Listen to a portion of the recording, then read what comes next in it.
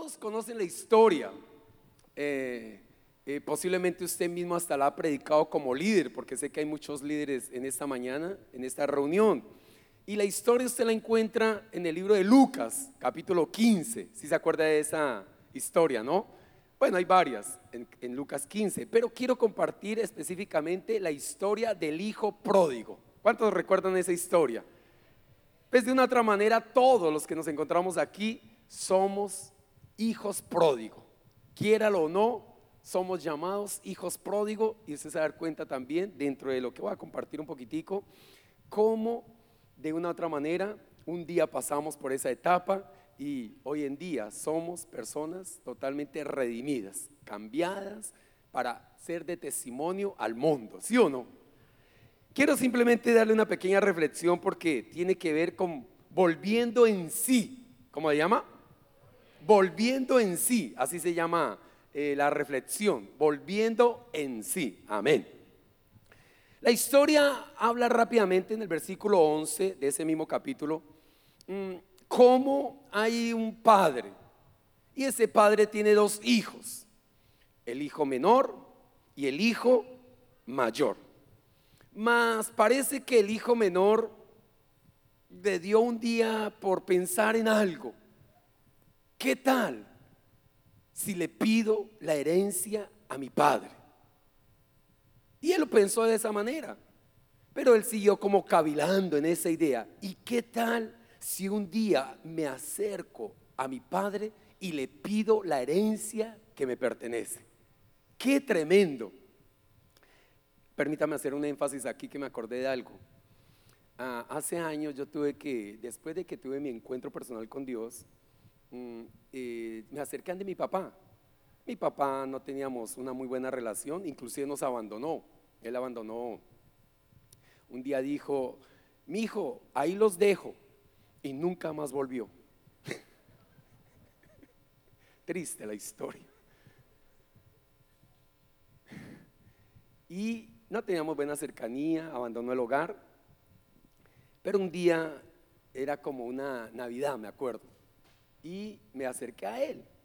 Le dije: papá, siento de Dios, porque yo sentía, escúcheme bien, frustración, aunque era cristiano. No crecía, no avanzaba, como que habían barreras en mí, pero no sabía de qué se trataba. Hasta que un día el Señor me dijo: ve y le pides perdón a tu papá. Y esa era una Navidad, y claro, yo no sabía qué oportunidad tener para acercármele.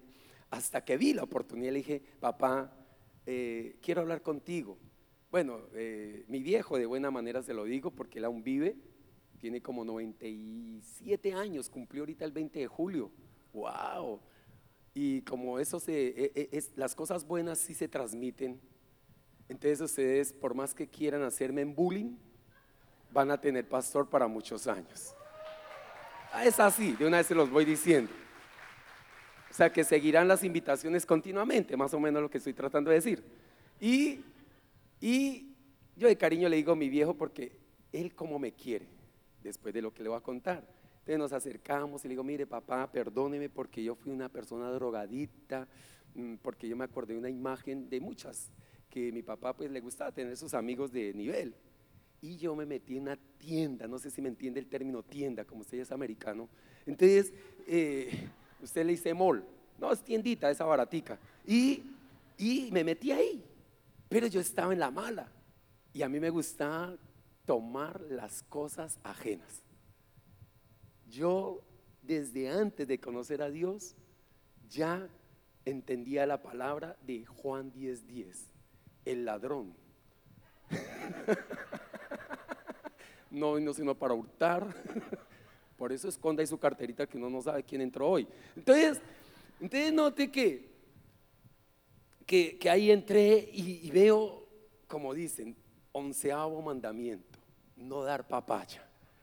Y no haga esa cara ahí de amargura que tiene, señora. Entonces, cuando entré, cojo una vitrina llena de dulces y me la llevo. Yo nunca atraqué, nunca le hice daño a nadie que venga, bájese de las cosas. No, yo mismo me las tomaba prestadas. Gente que no ríe para nada, no tan amargada que vive en esta vida. pero bueno, no importa. Entonces yo tomé las cosas así y cuando iba saliendo, ¿con quién me topé? Con mi papá. Pobrecito el viejito. Bueno, en esa época no era tan viejo. Y me dice, mi hijo, ¿para dónde va con eso? Me hace quedar mal con mis amigos. ¡Wow! Claro, mi papá, una experiencia terrible conmigo. Ahora, ¿a quién cree que le vendí esa vitrina llena de dulces? No, no, déjeme predicar a mí. Eh, la que hoy es en día mi esposa. Es increíble, ella también es una ladrona. Porque no lo robó, pero me compró lo que robé. Increíble. Llego a la casa de la suegra, que yo la amo mucho porque ya no vive. Y ella, no, en serio, ella partió para el cielo. ¿Porque se ríe? Toda linda mi suegra. Y le vendo eso. Yo no conocía a Olga, yo como estaba en mi mundo. Entonces, después de que yo ya conocía a Olga, le digo, Olga, a mí se me hace conocida esa vitrina de ahí que su mamita tiene. Dice, y le conté la historia. Dije, no, yo a lo bien fue el que me la robé, no sé qué, si sé más. Y así fue que ella se enamoró de mí. Aleluya.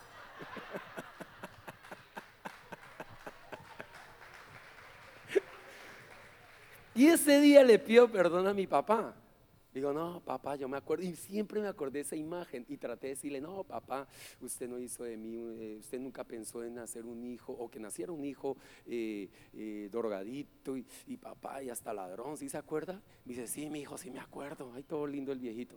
Entonces nos abrazamos, nos consolamos un poquitico, y quedó así la historia. Más al otro día de esa Navidad, me acuerdo que fue un 25, no del año, donde me llama, porque es que quiero contactar aquí con lo que le acabo de decir de la herencia que pide el hijo pródigo. Y me llama mi papá, mi hijo, lo necesito. Ay, me llamó y le dije, ya papá, ya voy para allá, voy a ir con mi esposa. Y dice, no, con Olguita no venga, venga usted solo. Y yo salí y dije, ¿qué será mi papá? ¿Qué pasó? Y iba manejando y claro, yo me acordé y dije, no, mi papá me va a heredar. Claro, yo le aceleré a eso y me metí, pero con toda, pero claro, yo me iba acordando de que el viejo no tiene nada, vive solo, una cama, una salita, una pieza, vive por allá solo y dije, eso no es para heredarme, quién sabe qué quiere. Y cuando llego, todo lindo, me abraza, me dice, mi hijo, ayer esas palabras que usted me dio y ese perdón que usted me otorgó caló en mi corazón. Mi hijo, por favor, abráceme. Ay, y cuando lo abrazo, se empieza, la palabra no sé si tenga un término, desgonzar.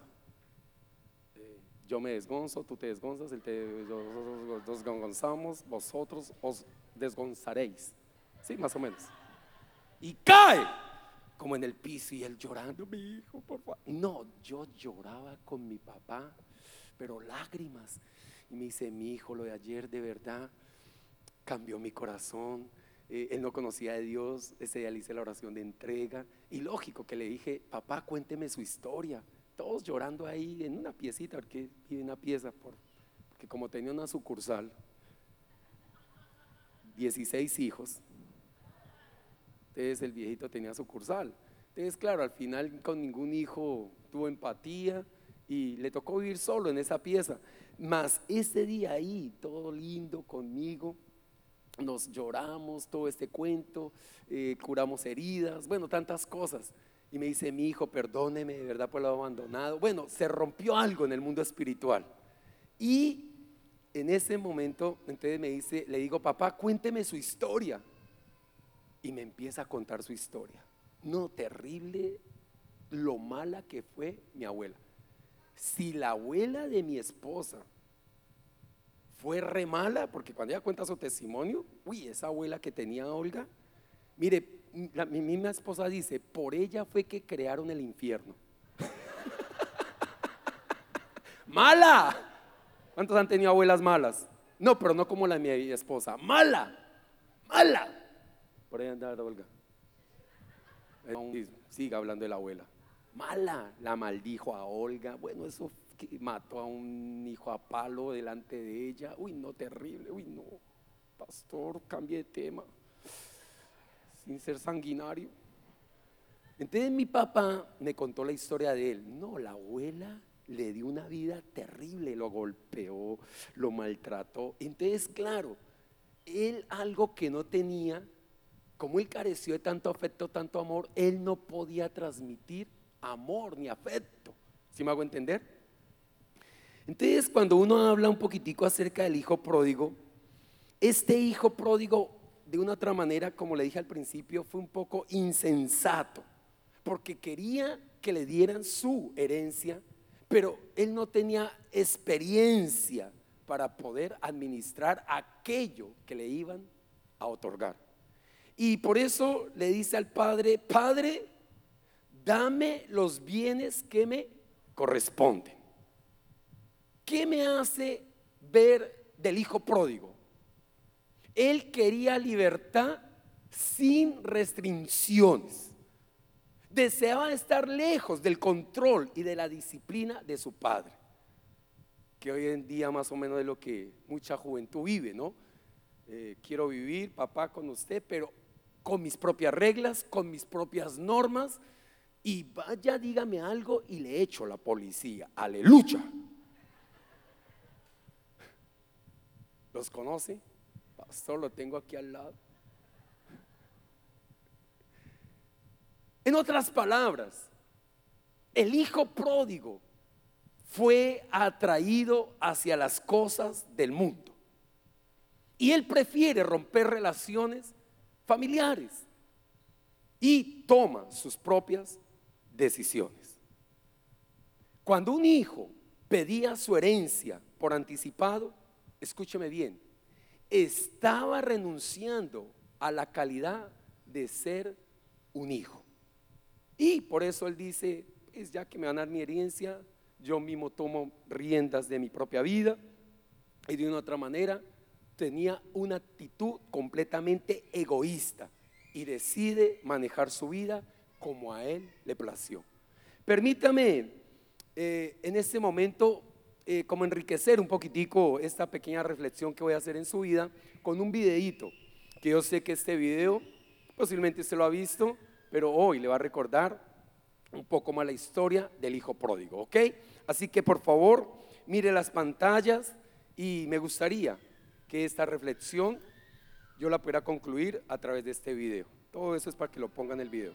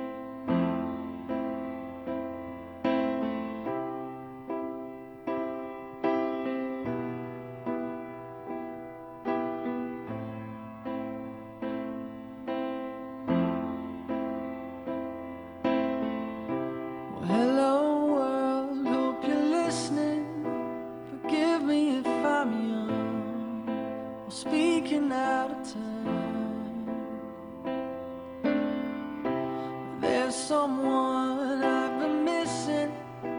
I think that they could be the better half of me. They're in the wrong place, trying to make it right. But I'm tired of justifying. So I say to you, come home, come home. 'Cause I've been waiting for you for so long, for so long. And right now there's a war between the vanities, but all I see is you and me. And the fight for you is all I've ever known. So come home.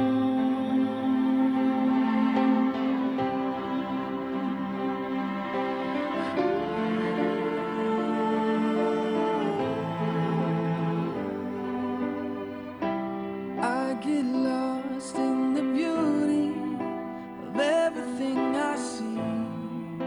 The world ain't half as bad as they paint it to be. For the sons, all the daughters stop to take it in.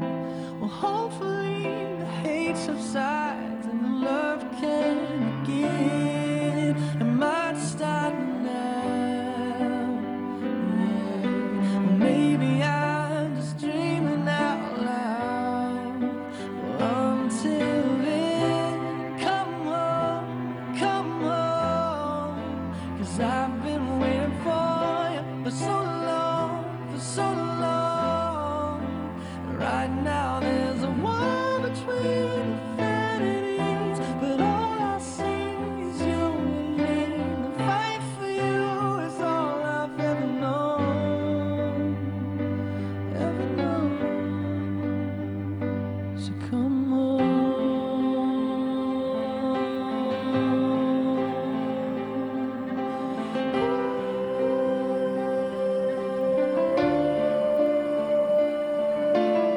Everything I can't be is everything you should be, and that's why I need you here.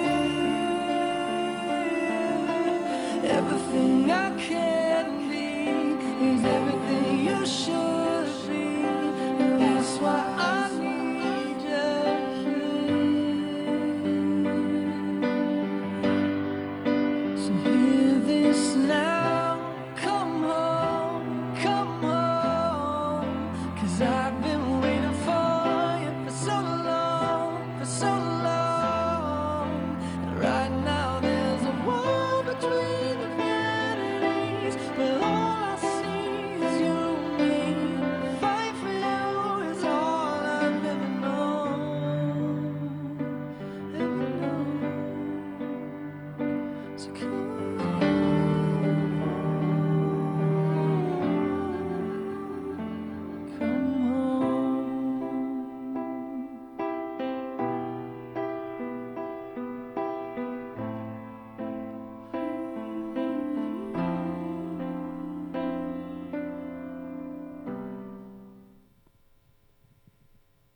Qué tremenda la historia del hijo pródigo, porque de una u otra manera él pide una herencia material. Quizás tú me dices, pastor, esa herencia material aún no he podido, no la he logrado, no la he alcanzado para mi vida, pero permítame decirle que la vida se trata más que de una herencia material, es la herencia que tú ya recibiste. ¿Y cuál es la herencia que tú y yo ya hemos recibido? Nuestra propia vida. Y de acuerdo a cómo tú la administres, de acuerdo a cómo tú vivas, así mismo obtendrás éxito o sencillamente tu propia vida, por la condición en que tú decides vivir, te llevará a un total y rotundo fracaso. Ahora, cuando yo miro la historia del hijo pródigo, yo persisto en entender algo. Posiblemente muchos somos hijos pródigos y hemos sido marcados por experiencias traumáticas del pasado, y esto ha hecho que se pierda nuestra identidad en quién verdaderamente somos. Y como hijo pródigo que yo fui también, recuerdo que desde mi niñez, desde aún en el momento de nacer, yo empecé a tener traumas difíciles y que eso fue afectando más adelante mis comportamientos en mi propia vida. Y recuerdo que en un encuentro el Señor me manifiesta algo, yo se lo hago saber a mi mamá y me dice: yo se lo había omitido toda la vida, mas sí fue cierto lo que el Señor te mostró o tú percibiste después de ese reencuentro, porque fue un reencuentro que tuve con Dios. Y le digo: mamá, Dios me muestra que antes o durante el momento de nacer, alguien me quería ir a ver, alguien quería saludarlo como lo que es, que nace un niño y cualquiera lo quiere ir a conocer. Y ahorita como está en abundancia los niños por acá, wow, qué unción la que está cayendo, porque lo que es, crecen porque crecen en el nombre de Jesús. Y bien pequeñito, recién nacido, alguien de ustedes me quería ir a ver y mi mamá aceptó una semilla, lógico, ya no conocía de Dios, aceptó una semilla del diablo, el niño. Entonces, antes de decirle esto, ella, si quería irme usted me quería ir a ver, ella me tapaba con unas colchas, con una cobija. Yo no estaba dormido, pero ella le decía a la gente: es que el niño está dormidito. No, el niño no estaba dormidito, el niño estaba muy despierto. Pero la semilla que le vendió el enemigo a mi mamá es: el niño es feo. Wow, semejante hermosura, es increíble. Marcas que posiblemente, porque uno mira la actitud del hijo pródigo, uno dice: pero ¿qué pasó?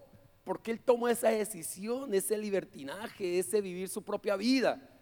Y uno como que analiza dentro de la historia marcas que posiblemente como que habían en su vida, hizo que perdieran su identidad. Y usted mira la condición en que él cayó. El enemigo, cuando ve la oportunidad, pone semillas en las personas para que ellos vayan perdiendo su valor, para que ellos no tengan aceptación de ellos mismos. Y eso es lo que hace que si un corazón está vacío, la gente busque placeres, cosas que puedan llenar aquello que hay en su corazón. Ahora, recordar un poquitico algo de mi papá.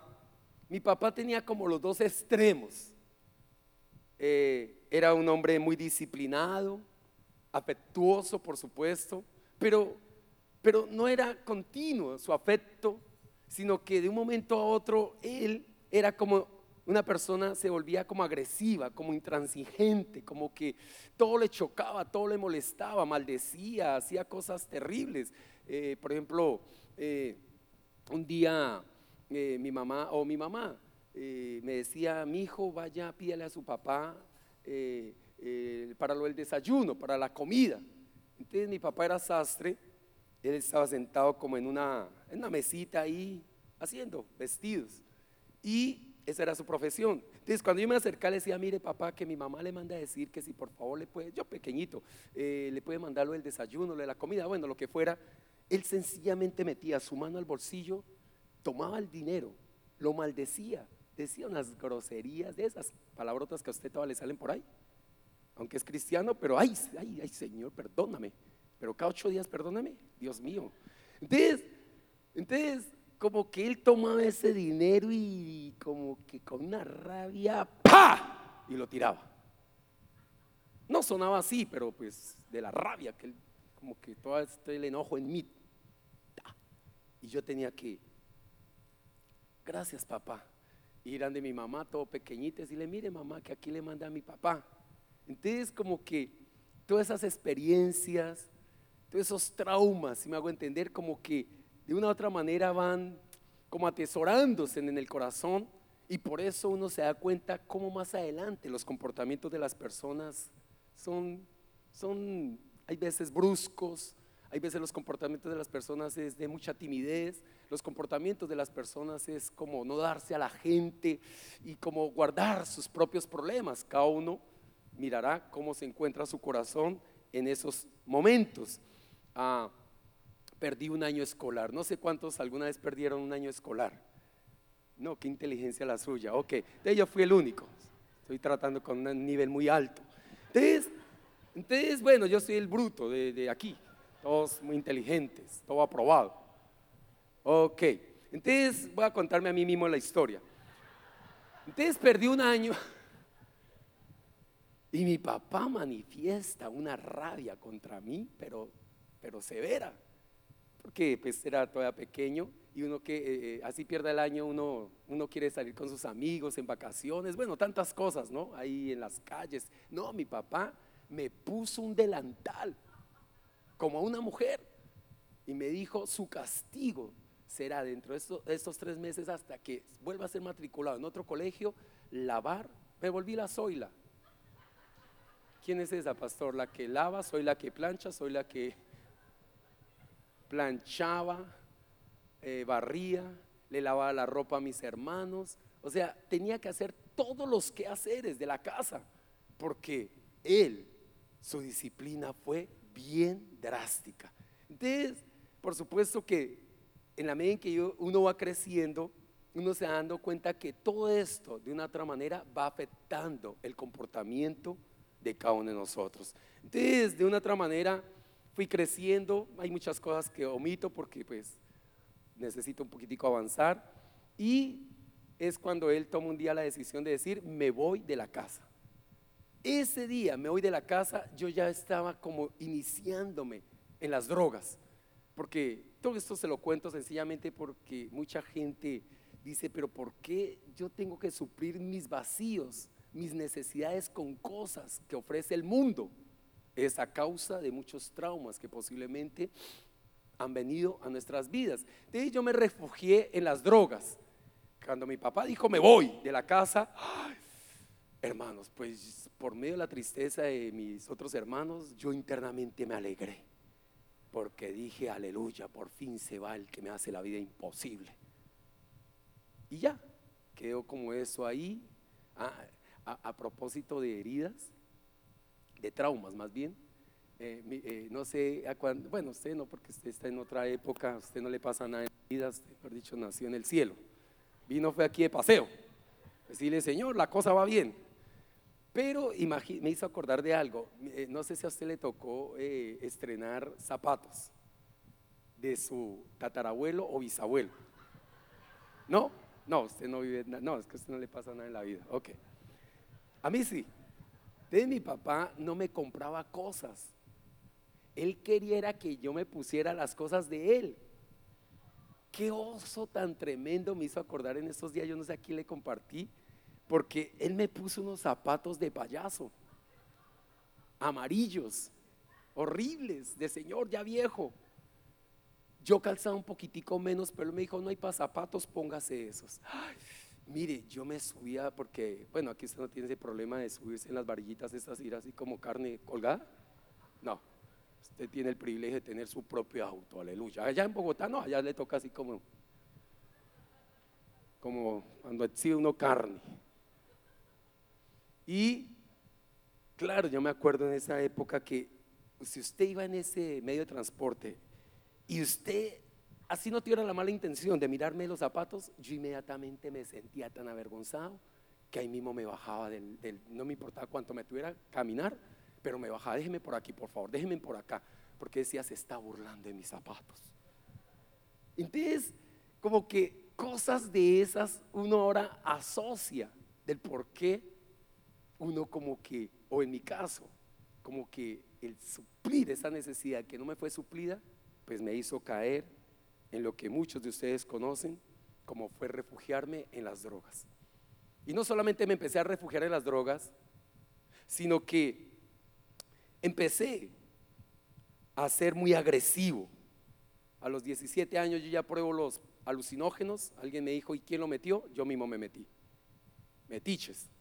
Sí, porque alguien lo inician, ¿sí o no? Alguien le dice: mire, pruebe, mi hijo, a ver si le gusta. Y hoy en día, como los colegios casi no venden marihuana, no, casi no, sus hijos están pero libres de eso. No, usted tiene que tener cuidado que le ofrecen a sus hijos, por favor. Pero bueno, de eso no se trata el tema. Usted mira a ver cómo los cría los suyos.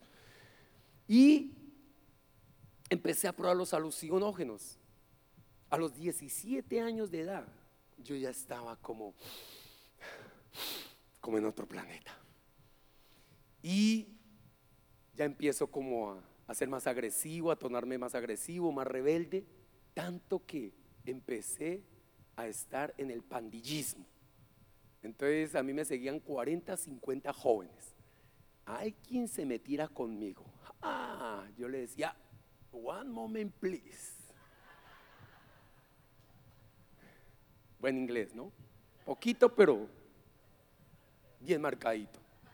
Hay unos que ni saben decir one moment please y llevan como 50 años aquí en Estados Unidos. Hola, ya hable alguito, mijo, para que se le abran puerticas, ¿no? Ok. Entonces, yo les decía, ya vengo, eran 40 a 50 jóvenes que me seguían. Y yo mismo los inicié en el pandillismo. Es decir, yo probaba a mis ecuaces, diablos. Si no soportaban la droga, ¡pah! No sirven. Y los quitaba. No, usted no sirve para acá. Yo necesito es gente que aunque meta droga, despiertico, mijo, despiertico. Entonces yo empecé como que el diablo comenzó, si me entiendes, como a maquinarme, como a hacerme como el superhéroe. Y poco a poco yo fui metiendo e induciendo a mucha gente al mal.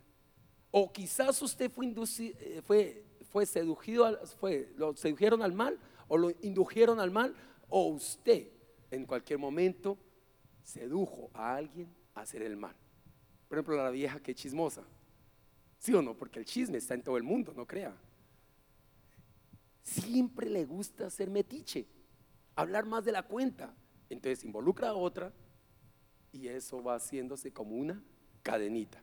En mi caso, en las drogas, fui involucrando a más jóvenes y poco a poco ya me volví como un pandillero. Ahora, permítame hablarle un poquitico, una reflexión del hijo pródigo. El que salió de su casa queriendo ser libre, ahora está en cautividad. Él comprende que en su casa era libre, que posiblemente habían disciplinas que es necesario que hayan dentro del hogar. Algunas disciplinas tienen que ser drásticas, pero otras pueden ser disciplinas amorosas. Mas él como que dijo, yo no quiero ninguna clase de disciplina, yo quiero conducir mi propia vida como a mí se me antoja. Qué triste que alguien pase por una experiencia tan amarga como fue la del hijo pródigo. Todo por no oír el consejo de un padre. Porque déjeme decirle que aunque él salió con sus ínfulas de que voy a tomarme el mundo por mis manos, usted se dio cuenta que al final cometió la peor locura, ¿sí o no? Mas note que aunque el padre no se nombra ahí claramente cómo le da esa libertad, yo sé, escúcheme bien, que el padre antes de que se fuera lo aconsejó. Yo hago aquí un paréntesis. ¿Cuántos consejos usted no recibió de un papá o de un líder que posiblemente está cercano a usted y usted hace lo que se le antoja, no obedece? Y eso, poco a poco, usted va permitiendo en su corazón rebeldía, desobediencia. Y por eso quizás usted lleva años en la iglesia, no avanza, no conquista, porque no ha aprendido a ser humilde, a ser flexible frente a los consejos que le dan, sino que usted le da un consejo, lo toma ligeramente, no lo pone por obra, y por eso usted no está viviendo la vida que Dios quiere que usted viva. ¿Cuánto me están entendiendo hasta ahí? Es decir, la historia del hijo pródigo la puedo resumir de esta manera: de tenerlo todo, un día pasó a no tener absolutamente nada. Mi vida siguió por el mal camino, por supuesto. Entonces ya no era pandillismo, sino que poco a poco me fui degenerando más. por la cantidad de alucinógenos que consumía. Por supuesto, yo omito los nombres de alucinógenos porque alguno puede estar ahí sentado y decir: ay, yo no he probado ese. Uy, ¿qué será? ¿Qué se sentirá? No, yo omito nombres, pero no había cosa que yo no probara. Era increíble. Y aún le decía a mi mamá: mire, su hijo, yo no sé qué fuerza tiene, pero todos caemos frente a las dosis que metemos, pero su hijo parece que parece un roble, se queda como si nada pasara. Yo no sé qué fuerza fue la que el diablo tomó en mi vida, me daba, y como que yo más consumía y más consumía y más hacía cosas terribles, pero eso me llevó a estar cada día en peor condición. Tanto que un día me acuerdo que llegué a un parque. De las cosas que yo le cuento, porque voy a omitir muchas, no solamente por el tiempo que tenemos, sino porque Dios las tuvo que restaurar. Si me hago entender, cuando Dios restaura ciertas cosas, usted tiene esa libertad de poderlo contar. ¿Sí sabía? No sé cuántos les han restaurado su hogar aquí en la iglesia. Déjeme la mano. Si uno que usted con libertad dice: mire, yo era así, asá, yo era un esposo malo, yo a mi esposa la trataba mal, era vulgar. Yo le decía, mi mamá sí me dijo que para qué me casaba con usted. Y usted como que lo cuenta cuando ya está restaurado, y la gente como que dice: ay, qué tremendo. Porque para eso son sus testimonios, no para guardárselos ahí, llevárselos a la tumba. No, usted tiene que contar sus testimonios de todo lo que Dios ha hecho. Entonces, cuando uno es restaurado, lo puede contar. Y de las cosas que Dios restauró es que un día yo estaba muy mal. ¿Para qué? Me mandé hasta calviar. Me acuerdo que me mandé calviar. Me quería hacer un tatuaje, que una serpiente que me enrollara aquí, saliera aquí. No, mejor dicho, yo quería hacer terrible, que nadie se acercara a mí, pues si no lo picaba, aleluya, y le echaba veneno. Como usted ha dicho: uy, ojalá este se muera y le doy veneno esta noche para que se muera. Usted lo ha dicho. Entonces yo llegué calvo, me puse un arete que me colgaba por acá, una pluma, bueno, todo loco. Dice: ay, pastor, yo tengo uno igual a suyo, ¿se lo traigo? No, usted ministrelo. Y cuando llego me acuesto en una banquita de concreto en ese pueblo, y yo me quedé mirando así a los niños a jugar, y los niños gritaban y gritaban, y yo: ay, tan lindos. Cuando veo que se me acercan todos esos niños, así como tenía pandilleros que eran como 50, ese día habían como 50 también, pero niños pequeñitos. Y cuando se me acercan dije: bueno, van a venir a decir algo, bueno, uno anda como en su mundo, allá en otro planeta. Y cuando empiezan a gritar: ¡un loco! No, mire, que a usted le dijeran todo, pero loco. No, increíble la condición en que me encontraba, porque los niños dicen la verdad. Por eso es que usted evita que el pastor César se le acerque a sus hijos. ¿Sí? No hable con el pastor, que el pastor es muy bravo. No, el pastor no lo salude, porque claro, su hijo habla lo que usted es. Uy, sí, pastor, yo por eso no dejo que se me acerque mi hijo al pastor, ni al líder. Digo: allá atrásito, yo aquí, usted allá. Y ahora lo recojo y no va a hablar nada sino allá afuera.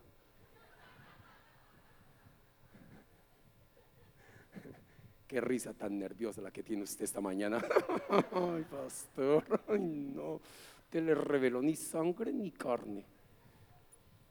Y claro, los niños: loco, un loco. Yo decía: no puede ser. Y todos me hicieron rueda: un loco. Hasta llamaron a la policía y dijeron: saquemos al loco de acá. Y por aquí abandonado en las afueras de la calle, de la ciudad, perdón. ¿Y a quién cree que tuve que llamar? A la mamá. Mamá, me están diciendo loco. No, mijito, usted no está loco. Pues está fuera del cauce, pero no estás loco. Y ay, mi mamá me mandaba un pasaje de flota, bueno, como se llame, y ahí otra llegan de mi mamá. Y así viví mi vida. Tomaba una mochilita y salía corriendo de ciudad en ciudad. Ahora, no solamente el Señor tuvo que sanar ese trauma de lo que es un loco, sino que llegó el momento más difícil, dos experiencias más difíciles de mi vida, para que usted se pueda ir a almorzar. No, esa casi no la había contado, no sé por qué hoy la conté a los jóvenes.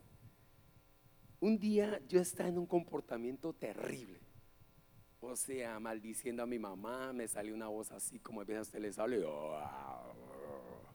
aleluya,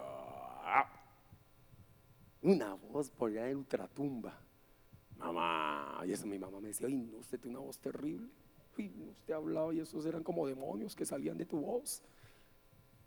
Entonces ese día dice que yo rompí platos, eso sí me lo cuenta mi mamá, yo ni me acuerdo, no sé mi mamá por qué tanto chisme, pero bueno, rompí platos, no, la casa la volví, es que una nada, mi mamá tuvo que llamar a la policía y yo me acuerdo que eso fue como unas 6 de la mañana cuando me dicen, despiértese, y yo, ay, ¿quién es? Y claro, era la misma policía, mi mamá la metió ahí a la pieza que vivíamos y me ponen unas esposas acá y me dicen, no, no, no, usted aquí está insoportable, vamos para la cárcel.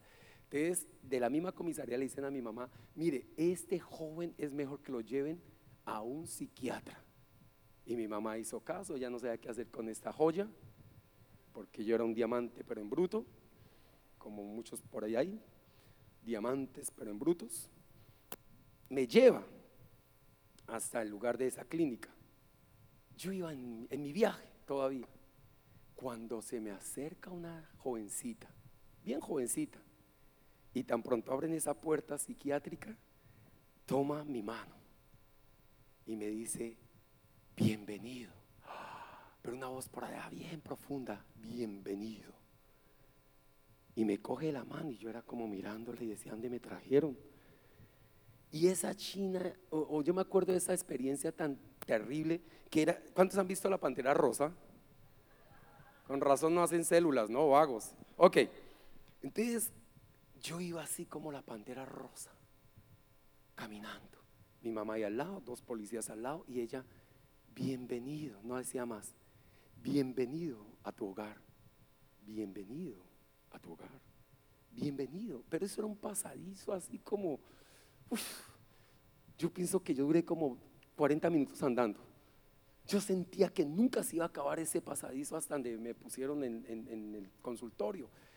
Y cuando me meten al consultorio le dicen a mi mamá,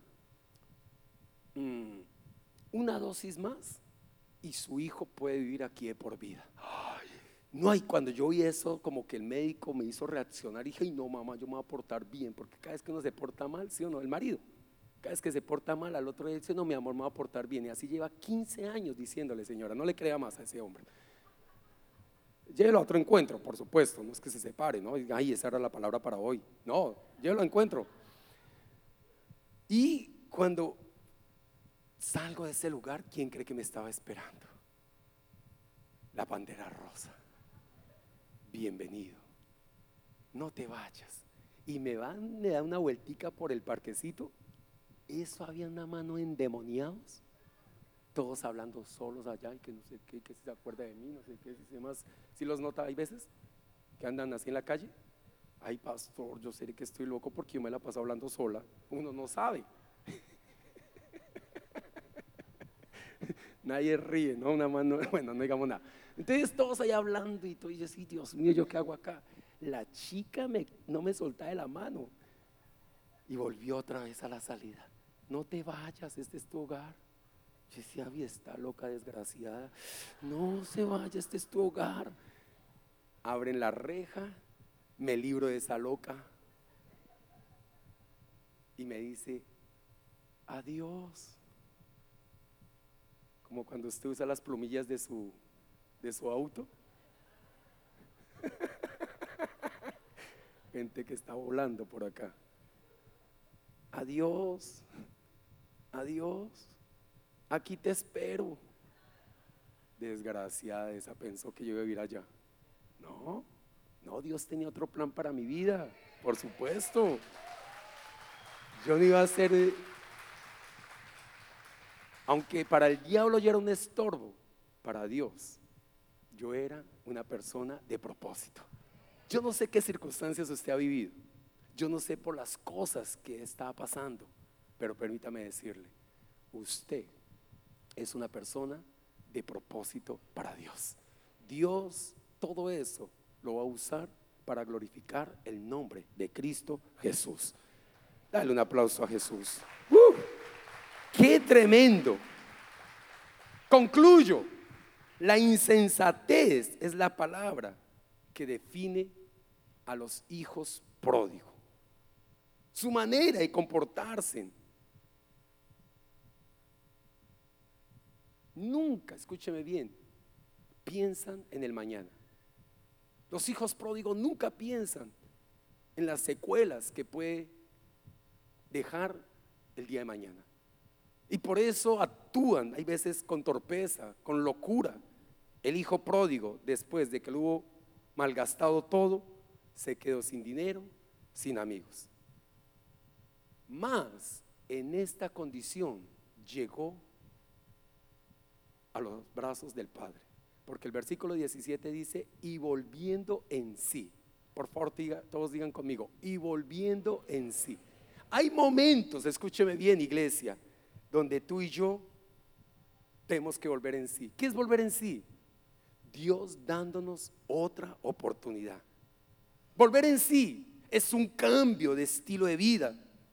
Volver en sí es hacer un alto en el camino, ser radicales y abandonar el mal vivir. Quizás usted lleva años en las cosas de Dios, pero aún usted, ¿cómo le cuesta dejar un vicio, dejar la mentira, dejar el engaño? Quizás hoy es la oportunidad que Dios nos está dando, como el hijo pródigo, de volver en sí.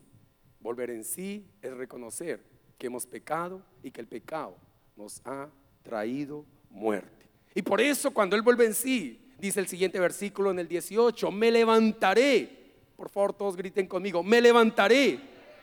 El hijo pródigo toma acciones de cambio de vida y se determinó a abandonar esa vida miserable que estaba llevando y vuelve a casa con el Padre. La clave está en cómo tú y yo nos acerquemos al Padre. Y si tú lo haces con un corazón contrito y humillado y con la necesidad imperiosa que tú tienes de Él, Él puede cambiar cualquier circunstancia que usted esté viviendo en el día de hoy. Él, Padre, se mueve por misericordia, y por eso Él corre hacia su hijo pródigo, lo abraza, lo llena de amor y comienza a restaurar cada área de su vida. Yo no sé qué áreas de su vida ya han sido restauradas, o quizás hoy usted dice: necesito de ese amor del Padre. Hoy usted va a recibir ese amor del Padre, y usted se dejará abrazar por el Padre. Va a permitir que Él lo llene, que lo sacie, porque Él tiene planes aún para su vida. Y le tengo una respuesta para alguien que vino en esta mañana: pastor, llevo años en las cosas de Dios, no he visto respuesta en un área específica, he orado, he ayunado, he intercedido. El Señor le dice lo siguiente a esas personas: el Señor no se ha olvidado de usted, por supuesto. Él nunca se olvida de sus hijos. La respuesta que el Señor les da a esas personas es que Él siempre prepara lo mejor para sus hijos. No importa si se está tardando. Hoy el Señor le dice a esas personas: siempre el Padre que se muestra amoroso para con sus hijos, Él siempre prepara lo mejor para ellos. Él no se ha olvidado de usted. Él está en el asunto. Él está preparando la mejor respuesta para su vida. ¿Cuánto lo creen? Si tú lo crees, da un grito de victoria. Dalo más fuerte. Wow. Termino diciéndole: el Padre, cuando ve llegar a su hijo, le quita las vestiduras sucias, harapientas, y le pone vestidos de gala. Hoy el Señor te quiere vestir con vestidura de gala, que es el carácter de Cristo Jesús en su vida. Dejarás de mentir, dejarás de robar, dejarás de hacer engaño, porque ahora hoy sales con las vestiduras de gala. Y esas vestiduras de gala, cuando lucen una persona, no queda otra cosa que salir y decir: hay un Dios que me ama, hay un Cristo que me redimió, y usted va a ser un testimonio en este tiempo para miles de personas. Dios lo está preparando para los mejores años de su ministerio. No se sienta como que no ha alcanzado ni ha logrado, porque vienen los tiempos fructíferos en su área ministerial. Dios los va a usar de manera sobrenatural. Va a hablar con tanta gracia y con tanto favor que la gente va a decir: wow, él habla diferente a todos los demás, él tiene algo diferente, él tiene el poder de Cristo Jesús, hay una unción en su vida y la gente querrá venir a conocer de Cristo Jesús. Dale fuerte ese aplauso a Jesús. Aleluya. Vamos, ponte de pie, apláudelo, apláudelo, apláudelo al Espíritu Santo. Vamos, síguelo aplaudiendo, síguelo aplaudiendo. Dios te quiere usar, Dios te quiere levantar en este tiempo. Dios quiere hacer cosas extraordinarias. Dios que está preparando la mejor respuesta para su vida. Si tú lo crees, síguelo aplaudiendo. Cierra tus ojos y que el poder de Dios sea manifiesto en tu vida. Padre, toca vidas, transforma corazones, restaura, Señor, libértalos. Vamos, no dejes de aplaudirlo. Algo nuevo va a comenzar en ti.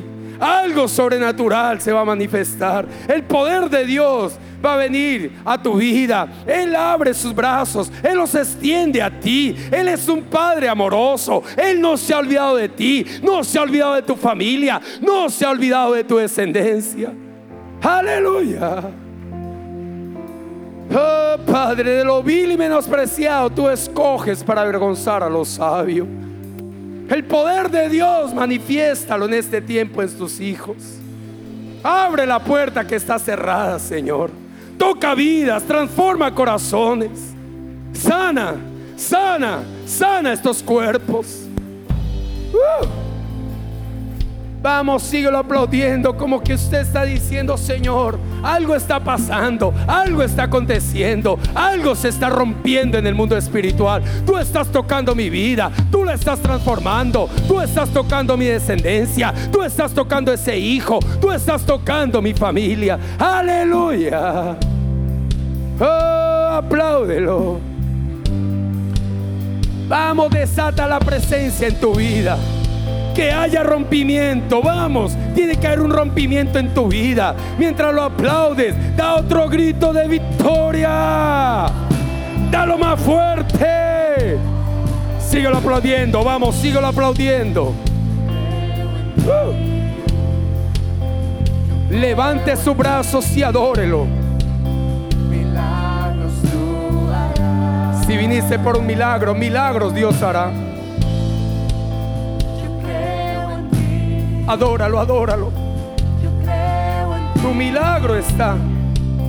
Milagros tú harás. Como nunca lo has adorado, adóralo.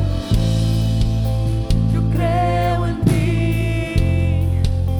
Yo creo en ti. Adóralo. Milagros tú harás. Milagros tú harás en mi hija. Milagros tú harás en mis hijos. Yo creo en ti.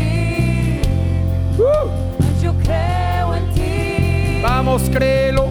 Milagros tú harás. El hijo pródigo fue restaurado. Tú serás restaurado. Yo creo en ti. Yo creo en ti. Yo creo en ti. Milagros tú harás. Levante sus brazos. Aquellas personas que necesitan un milagro, cuando cuente 3, corra de su silla aquí adelante. Entonaremos este cántico y milagros van a ocurrir, tanto personales, físicos, ministeriales, familiares. Vamos, prepara tu corazón. Si tú requieres un milagro, cuando cuente 3, sal de tu silla, corre aquí adelante. 1, 2, 3, corre aquí adelante. Levante sus brazos y adórelo con todo el corazón. Vamos, creo en ti, Señor. El milagro va a ocurrir. Creo en ti, milagros tú harás. Adóralo. Yo creo en ti. Yo creo en ti. Yo creo en ti. Levante sus brazos. Milagros tú harás. En mi casa milagros habrán hoy.